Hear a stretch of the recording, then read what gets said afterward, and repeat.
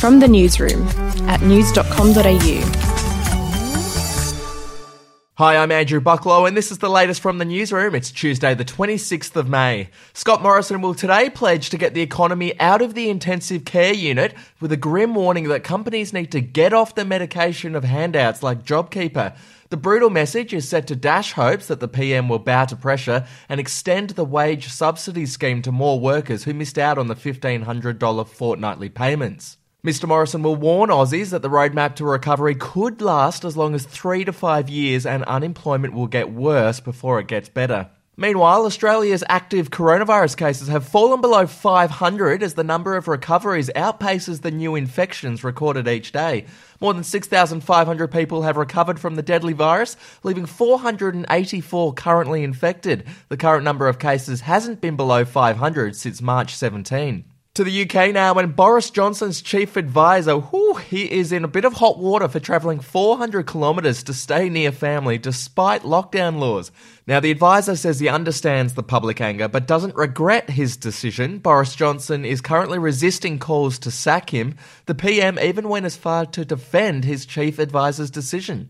I think he followed the instincts of every father and every parent, and I do not mark him down for that.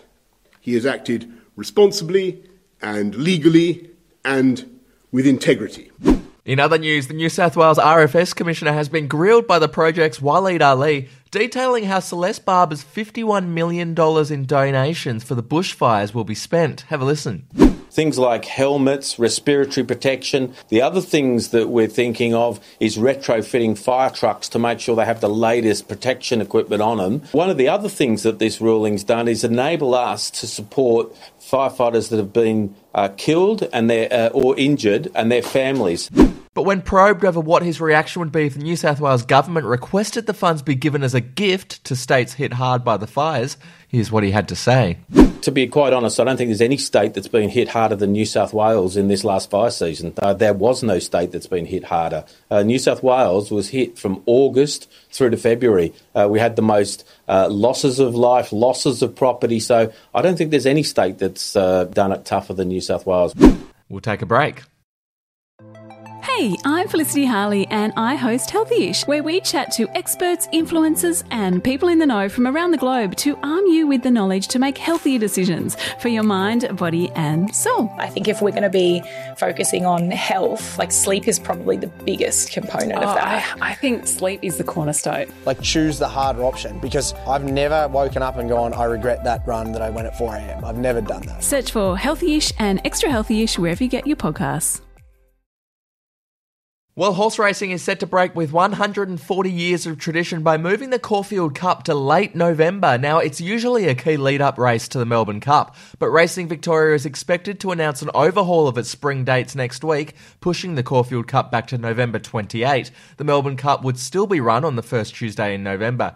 And finally, Queen legend Brian May has revealed that he was close to death after suffering a heart attack recently. The muso said there had been a lot of pressure to have open heart surgery from his doctors, but after consideration, he opted for 3 stents to be put in instead.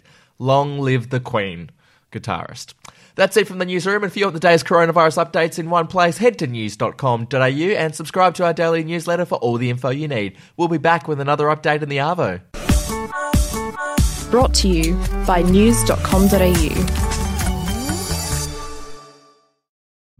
The podcast Faith on Trial looks into Hillsong, both in Australia and the US, and takes both the listener and hosts on unexpected twists and turns in the story of Brian Houston and the Singing Preachers. There are 2 incidents involving Pastor Brian. The Australian journalists uncovered a litany of alleged criminal behavior in the megachurch. Financial gifts were being given to the leaders of the church. Listen to Faith on Trial Hillsong ad-free on Crimex Plus on Apple Podcasts today or wherever you get your podcasts.